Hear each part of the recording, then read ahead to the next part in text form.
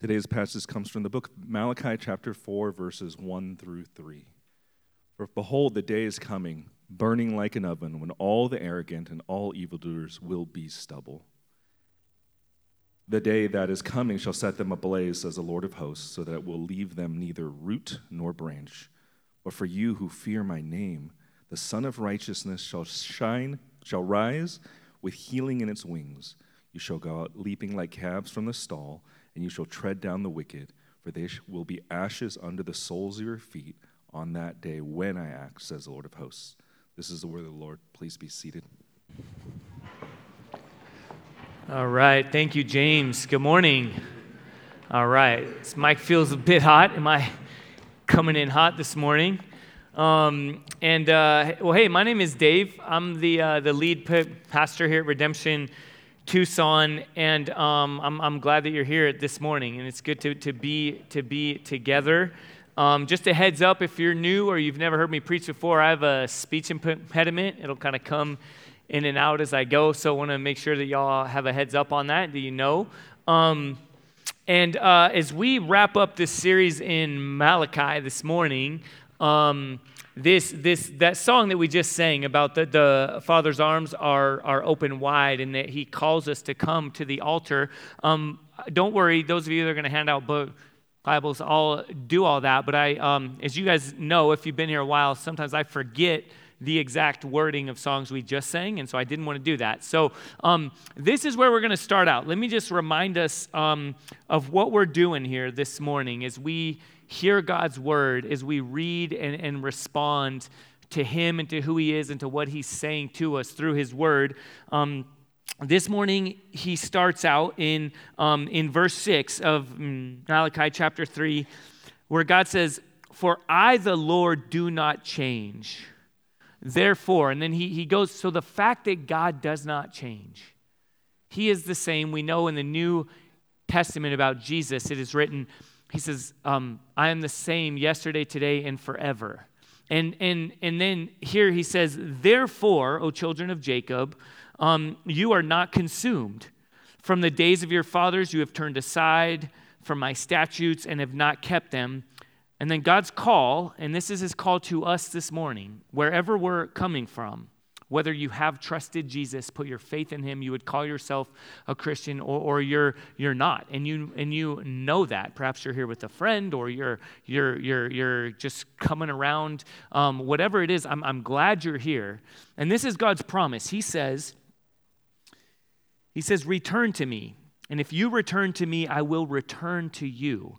And it's in light of the fact that God does not change, that He is who He says He is, and that He is revealing Himself to His people, and He's calling us to return to Him, to respond to Him, to come before Him. And this letter, this book, the whole book of Malachi is a love note, all right? How many of you have been here throughout this series?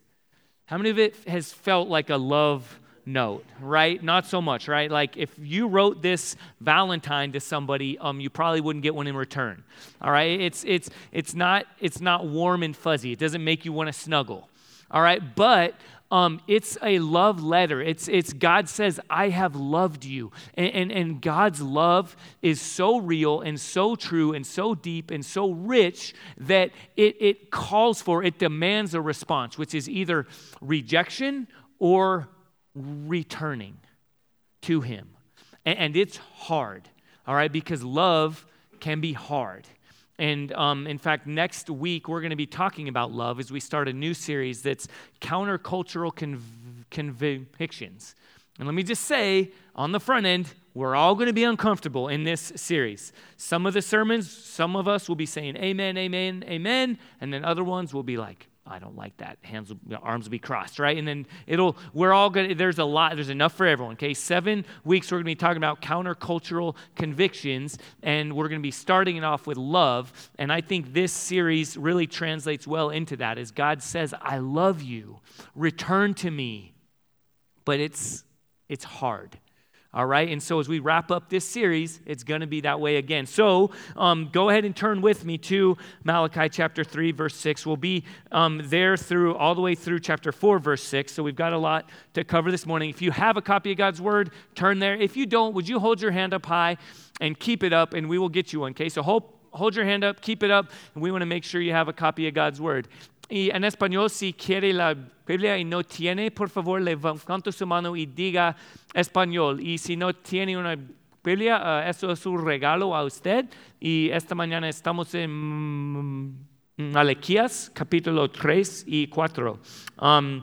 So again, this is our gift to you, okay? Want to make sure everyone has a copy of God's Word. And this is where we'll be this morning, okay? Out of the gates, this is God's message of love, okay? He's saying, you have arrogantly robbed and mocked me, so beware of the coming day of the Lord, okay? Fear the day of the Lord. And then this is how we're going to walk through it here. You see the robbing God with consumerism, mocking God with arrogance, and anticipating God with fear. I love you. Right? How many of you feel loved right now? So again, that's where we're going in this love letter from God. Let's pray together and ask His Spirit to lead us and guide us through our time together in His Word. Heavenly Father, we come before you right now. Again, all coming from different places and different ideas and thoughts about what to even expect this morning. And as someone said actually earlier this week, and it stuck with me, people are going to hear what they want to hear.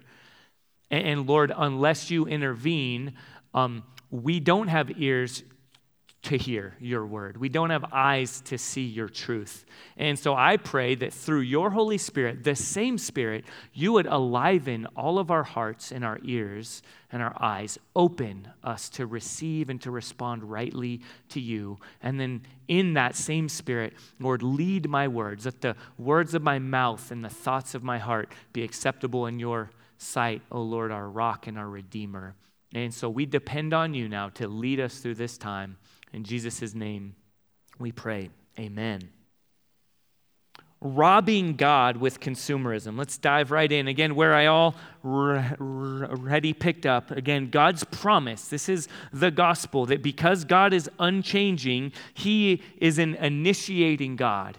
And He initiates with His people. And He says, you have run away from me, but return to me, and I will return to you. And then, as has been the case, the people mockingly respond, how shall we return? Okay, that's not a desire. The tone here in the language is not, yeah, how, God? Just show us the way, and we will. We want to. It's more of a mockery, more like if you were here when we walked through Exodus, more like Pharaoh. That's like, who's God? I don't know him. I'm not going to listen to him. That's the tone. That's the hardened heart of the people right now that are hearing this. Well, how? How will we return to you? And then in verse 8, God says, will man rob God? Yet you are robbing me, but you say, how have we robbed you? And the answer, in your tithes and contributions. And so, again, there's this challenge of God. This is what's been called the disputations. Okay, there have been 6 disputations where God says something and the people dispute or contend or argue with, and then God sets the people straight. And it's happened time and time and time again. And here it happens in this word here. He says, you have robbed me. And the word there is more like, think like Viking plunderers.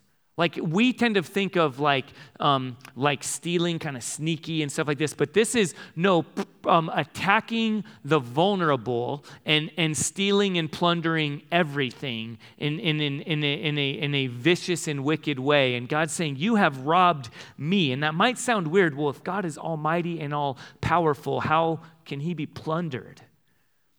Okay, but God's concern in his heart has been shown that he cares for the vulnerable, and that his plan is that the gifts and the offerings of his people in worship to him, giving in response to what he has given us, and he has just set the people free. That time and time again, they were exiled, and now they're back from exile, and yet, and as we heard about even some last week, they're not worshiping him in truth. And so they're holding back, and they're skimming, and they're being unfaithful. And God says, you're robbing me. You're robbing me with consumerism.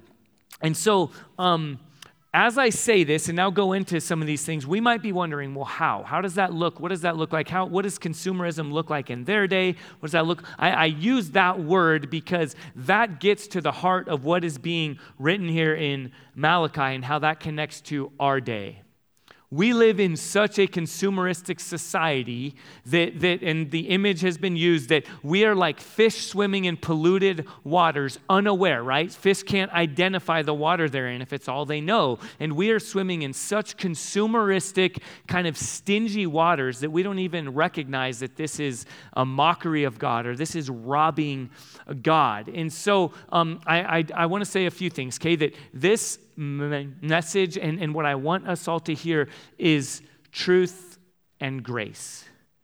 Okay, that whenever we talk about money, we tend to feel shame and even tend to kind of want to hide and withdraw and kind of look away or all kind of crawl into our shells. And let me say, that's not from God. Okay, conviction. It's like the smoke, right? When there's a fire, it's like the check engine light that comes on. The Holy Spirit uses his word to convict our hearts and then to lead us to his grace. And so as we talk about these things, I want you to hear, my hope is that we will respond to God's grace and his love. Because as we talk about money, okay, now hear me now, because this is important. We tend to hear the big three often are that we tend to hear these things and that tend to lead to shame and confusion are often money, sex, and power. And our assumption often when we come to God is, God wants to steal my freedom. When God talks about money or sex or any kind of power, he wants to steal my freedom. He's a killjoy. He doesn't want what's best for me. And so we assume that, and then we respond accordingly. And again, it's often with shame, with hiding, or with distrust, with accusation, or with just, again, like, well, God doesn't obviously have my best in mind. But no, the good news of Jesus, the promise, which we'll see down when we get into verse 10, is God saying, my way's the better way. Interact with money this way, the way that I am calling you to interact with it. Give generously, give in such a way that you will be free. Okay, that money is meant to be used out of freedom. And then the same is true, though this isn't the main message this morning, but it always applies whenever we're talking about sex or, again, any form of power. When Jesus says, lay down your rights as I have laid down my rights, right? We look at the cross. He says, that's real power. Meek, right? The meek shall inherit the earth. Meek actually means in the original language, it would be like a prize fighter, like a heavyweight prize fighter sitting there taking punches on the chin and saying, because I love you, I'm not going to use my power to destroy you. Right? We think of meek as like wamby-pamby, kind of weak, and like I don't know, some like a dandelion kind of tossed in the wind or something. But no, meek is actually Jesus saying, I could call down legions of angels that could wreck you right now, but I won't. Because I love you, I will withhold my power for you. So you see that there is a freedom in power, in sex, in money that God loves his people so much that he calls us into. And what he's getting at here is a matter of worship, of idolatry. Okay, he says, this imagery, you have robbed me with your consumerism. And God says, I care about you too much to let you settle for worshiping anything else or finding your joy and your meaning and your purpose in anything else. Okay, so what does that look like for us, right? It's consider this. Author and Pastor Timothy Keller uses some imagery that I think is really helpful. He talks about it this way.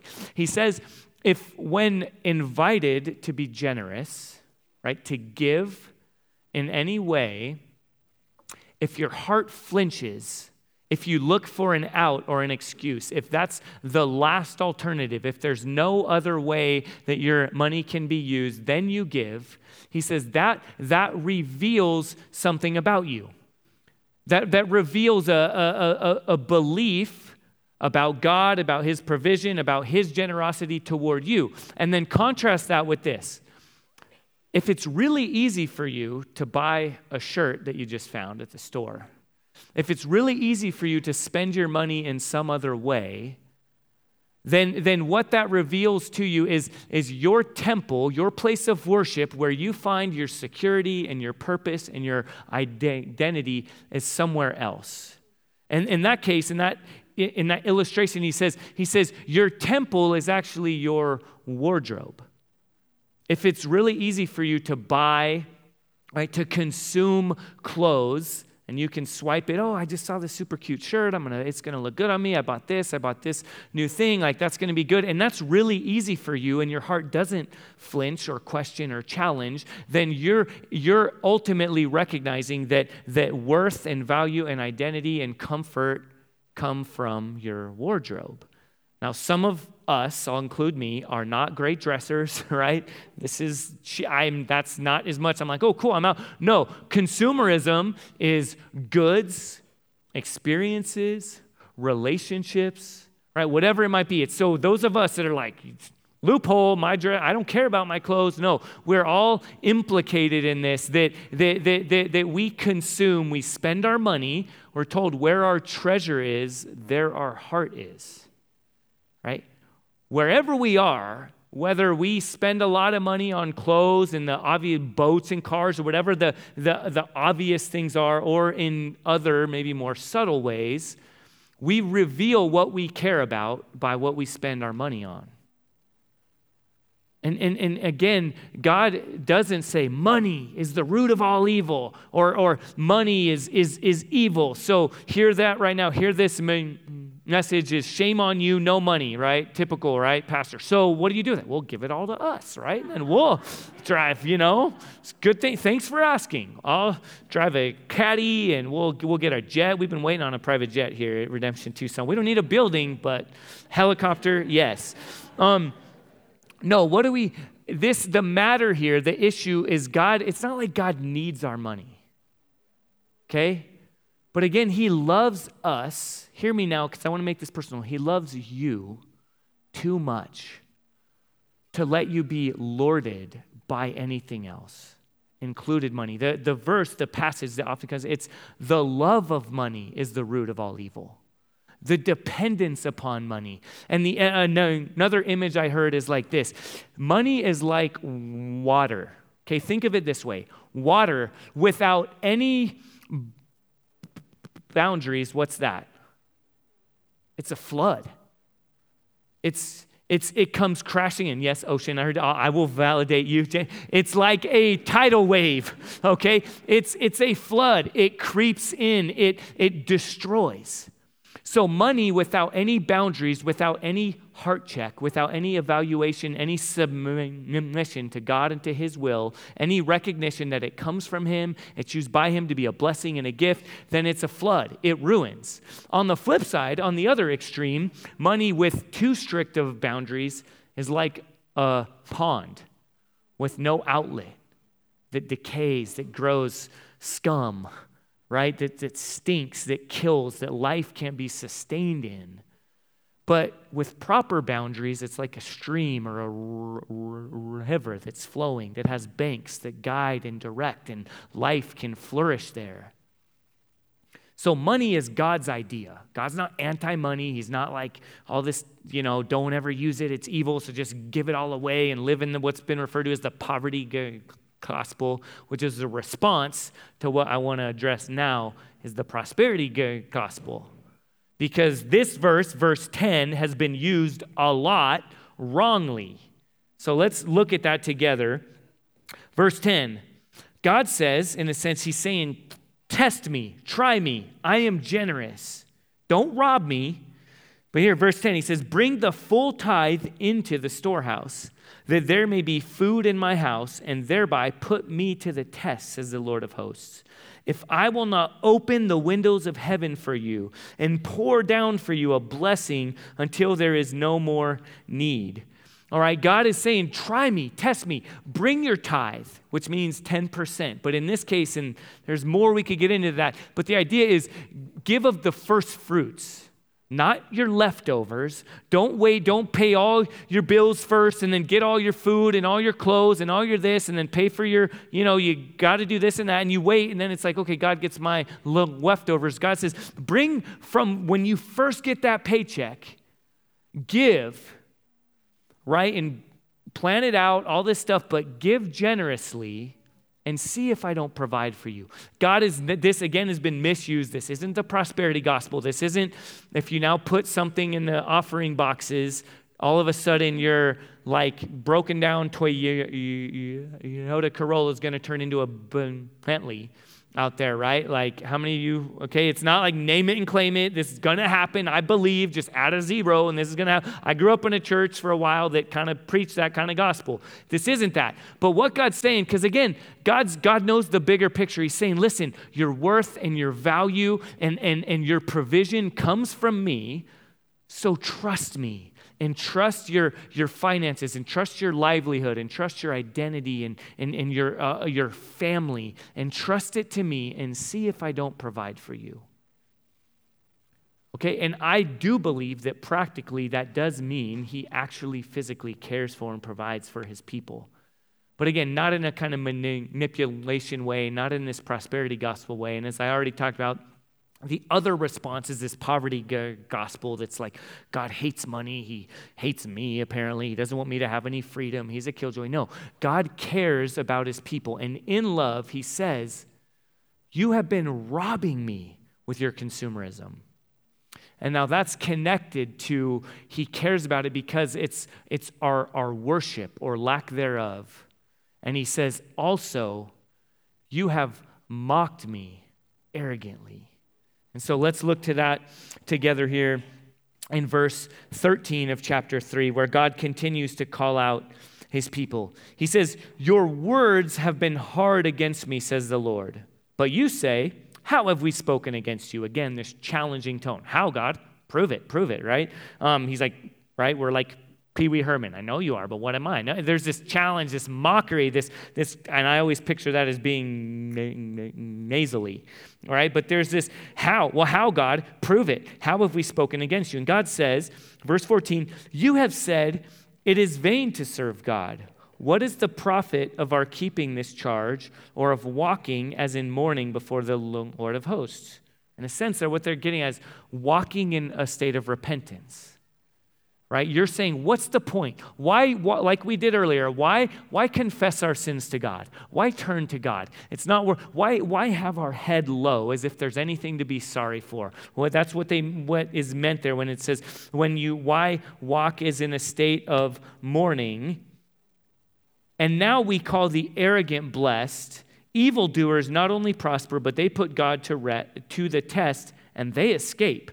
So what's being said here is this idea is God's people are being implicated. They're saying, you are mocking me arrogantly because what you do is you're questioning whether or not it's of any worth or value to actually be a Christian.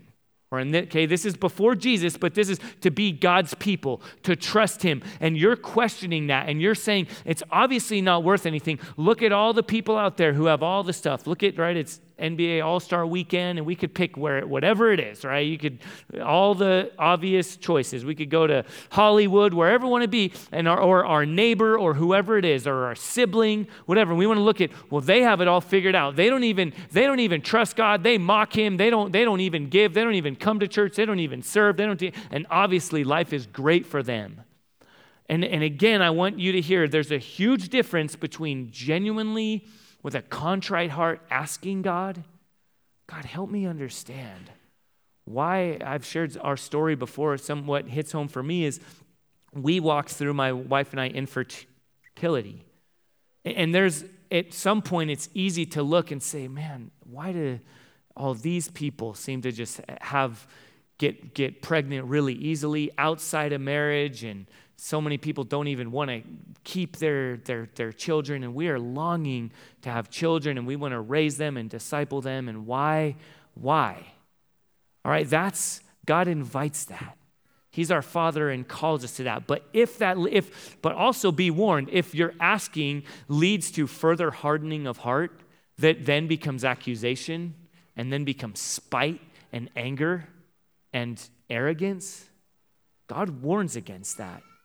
And again, in love, he says, listen, you're mocking me if you say it's in vain to follow God. If it's in vain to give your heart and your trust to him, and you say, well, everyone else has their life made and they don't even trust God, so see, God, I guess you're pathetic. You don't even know what you're doing. And you start to harden, and God says, be warned. That's prideful. That's arrogant. But then he contrasts that with those who fear God. Okay, look with me now in verse 16. Then those who feared the Lord spoke with one another. The Lord paid attention and heard them. It's as though it could sound like God's like eavesdropping, like there's this conversation going on and God's like listening kind of. Or the imagery that's so often the case is like, picture a parent that overhears two young children talking. They're afraid, maybe. Their life circumstance is such that they're having a conversation and they're going away, and then the parent steps in and says, I hear you. Now let me speak into that. And the Lord paid attention and heard them, and a book of remembrance was written before him of those who feared the Lord and esteemed his name. Now, again, let's pause here because we need to get this right. What does it mean to fear the Lord? This imagery that's going to be used now from here on out is there is an unhealthy fear or a fear that comes from those who do not know the Lord, who are not his people, and that's contrasted with those who rightly fear God. One quote I heard this week, pastor up at Redemption Tempe, Josh Butler, said this. I have it up here. He says, unhealthy fear of the Lord is being afraid because I think God's a jerk. Healthy fear of the Lord is being afraid because I know I'm a jerk. Okay, it's kind of funny, but how true is that? Like, unhealthy fear of the Lord is thinking, well, man, God's the ogre in the sky, and I'm going to hide things from him, and I'm going to actually think that whatever it is that my closed door is somehow all of a sudden, or even my thoughts, right? As long as I don't say whatever it is, like God doesn't know. So I'm going to actually live a double life. I'm going to, put a face on for church. I'm going to wear not only church clothes, but a church face and a church attitude. And I'm going to pretend these things and think I'm hiding from everyone else and from God, because if he finds out, he's going to zap me with lightning bolts and he's a jerk. And it's this kind of really, again, this broken idea. But healthy fear is recognizing I am so broken. Not only the words of my mouth that others can hear, but the thoughts of my heart are so wicked. Are outside of God's intervention are so broken.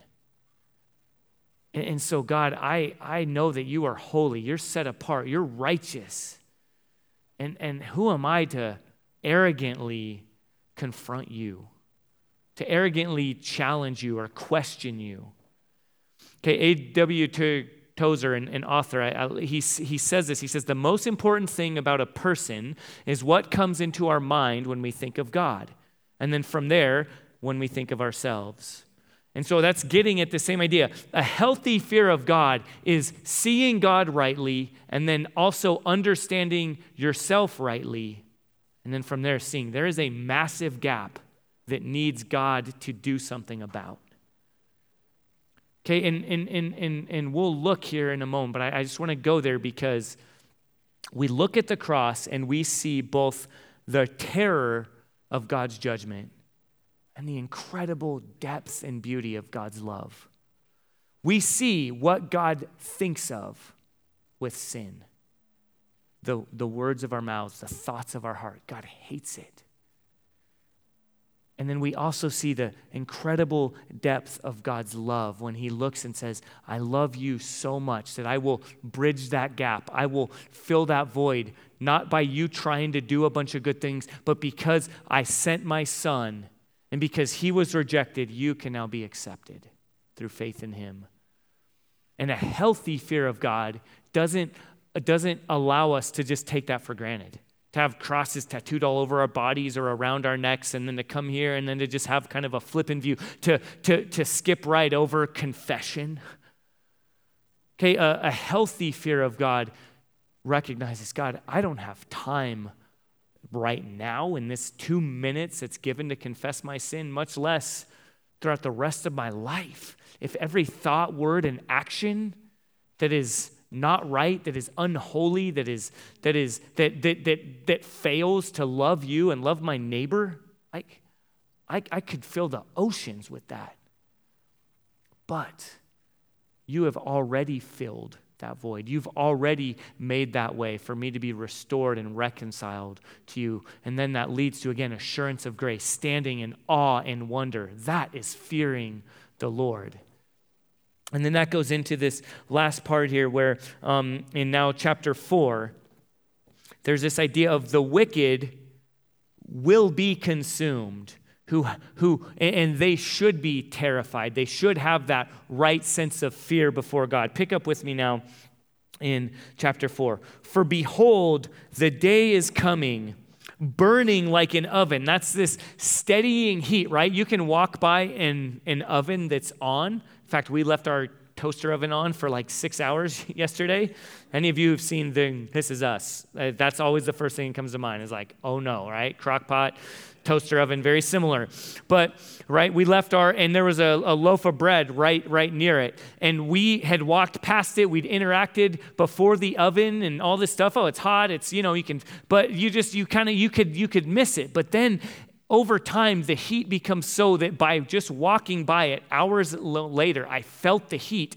And then I noticed the loaf of bread that I'm surprised didn't spontaneously combust. It was so hot because it was just near to the oven. And that's this idea. The day of the Lord is coming. The day when God will reveal and will reconcile all things to himself. The day when the Lord will distinguish between those who fear him and those who arrogantly mock him. That day is coming, burning like an oven. Okay, picture this growing, sustaining heat when all the arrogant and all evildoers will be stubble. It's like ashes. Like picture just grabbing ashes in your life, in your hands, and just blowing it. It's just, that's what God will do in revealing evildoers or the wicked who arrogantly mock him. The day that is coming shall set them ablaze, says the Lord of hosts, so that it will leave them neither root nor branch. But for you who fear my name. Okay, do you see now there's this last part is anticipating the day of the Lord with fear. For those who fear God in this life, at this time, who rightly look at the cross and see the horror of his judgment and the beauty of his saving grace. Grace means undeserved favor. Those who rightly fear him, the day is coming. And what will that look like? It will look like this. The Son of Righteousness shall rise with healing in its wings. And this isn't in the original language. I would love to, Son of Righteousness, Son, Jesus, right? And yes, Jesus is the Son of Righteousness. And I do just want to at least point our eyes to that, this beauty, this imagery, this picture that I don't think is a coincidence, even though the Hebrew and translating that over to the Greek and then thousands of years later translating that over to our English and all of a sudden, right? We don't need to go there, but just to see, again, we have a cross here. We know the end of the story. The beauty and the promise is this, the Son of Righteousness shall rise with healing in its wings. There's a warmth. There's a comforting. Those who rightly fear God now, the day of the Lord is coming, and we can look at it with anticipation, with hope.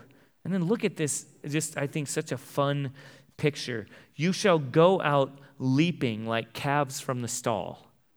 Like, just picture that. Like, I'm not a farmer, never lived on a farm, don't really plan to ever, but that imagery of little calves that have been in the stall, maybe for their own protection, and then all of a sudden the gates are open, the springtime has come, they're They're prancing, they're dancing, they're leaping with joy out in the meadow. And I think unbeknownst to them, even look what happens. And this is, and you shall tread down the wicked, for they will be ashes under the soles of your feet on the day when I act, says the Lord of hosts. Again, earlier, this temptation is to look at everyone else who we think has it all made and then to be envious and jealous and for that to even turn into arrogantly mocking God. But God says, no, if you continue to rightly fear me, if you find your identity and your hope and your trust in me, says the Lord, one day, on that day of distinguishing, you who fear the Lord will leap and dance and prance like a calf, warmed under the sun. And those who arrogantly, wickedly mock him will be crushed like stubble, like ashes underfoot. And now, as we close, I want to give a warning. Okay, and we've talked about this a lot here, and this tends to happen. As I even said in the prayer earlier, recognizing outside of God's intervention, we hear the wrong things. And what that often looks like is those who do fear the Lord, who love him, who have sensitive, soft hearts, hear something like this and pile on. We feel shame. Oh, I should give more. Okay, Dave, the pastor shamed me. I should give more. I mocked God. I had a question. I doubted for a moment, and during that song, or I zoned out for a minute during the time of confession. I'm probably going to get crushed. Right? Let me encourage you. It's not my job to, but I want to pray right now. Even I trust that the Holy Spirit will do the work that only He can do. That again, your response would be to look at the cross and see the wrath of God, and then also that you would be comforted as you see His love revealed to you, and that while you're yet a sinner, Jesus died for you. Okay, hear me. If you question, does God love me? Is He going to smite me? Is He going to crush me like ashes underfoot? Am I wicked? No, how much does God love you? He loves you this much. He loves you that much. He loves you so much. But then again, my warning that I also don't want to skip over in this love letter as we wrap up Malachi together, God's love is a lot of us hear it and we just think, that's not me. Not talking to me, and we just move on.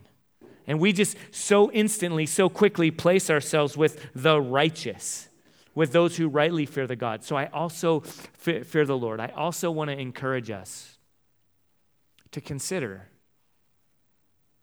where have you robbed God through consumerism? Where have you mocked God with arrogance? And when you consider the coming day of the Lord, are you one who should rightly anticipate that day because you fear him with awe and wonder and worship?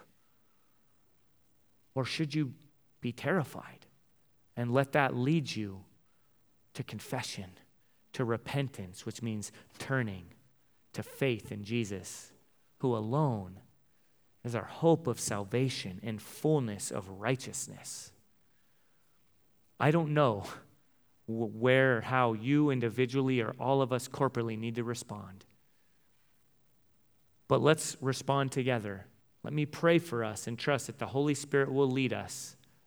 My prayer is that we would respond with fear in the sense of reverence and awe to Jesus and his work and his coming day.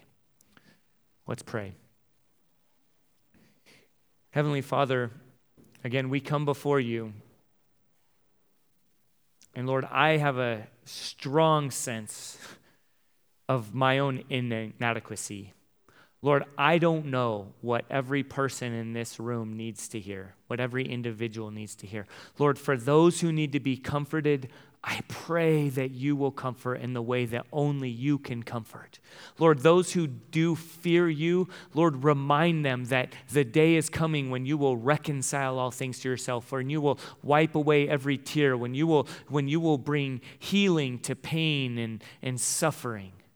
And Lord, for those of us, though, who have grown so calloused and so hardened that we hear your word and it bounces off of our hearts like one rock hitting another rock, Lord, I pray that by your Holy Spirit, you will soften us. Lord, let us respond to your very loving, but very difficult, very burdensome message. Lord, let us respond rightly to the person and work of Jesus, our only hope. In his name we pray. Amen.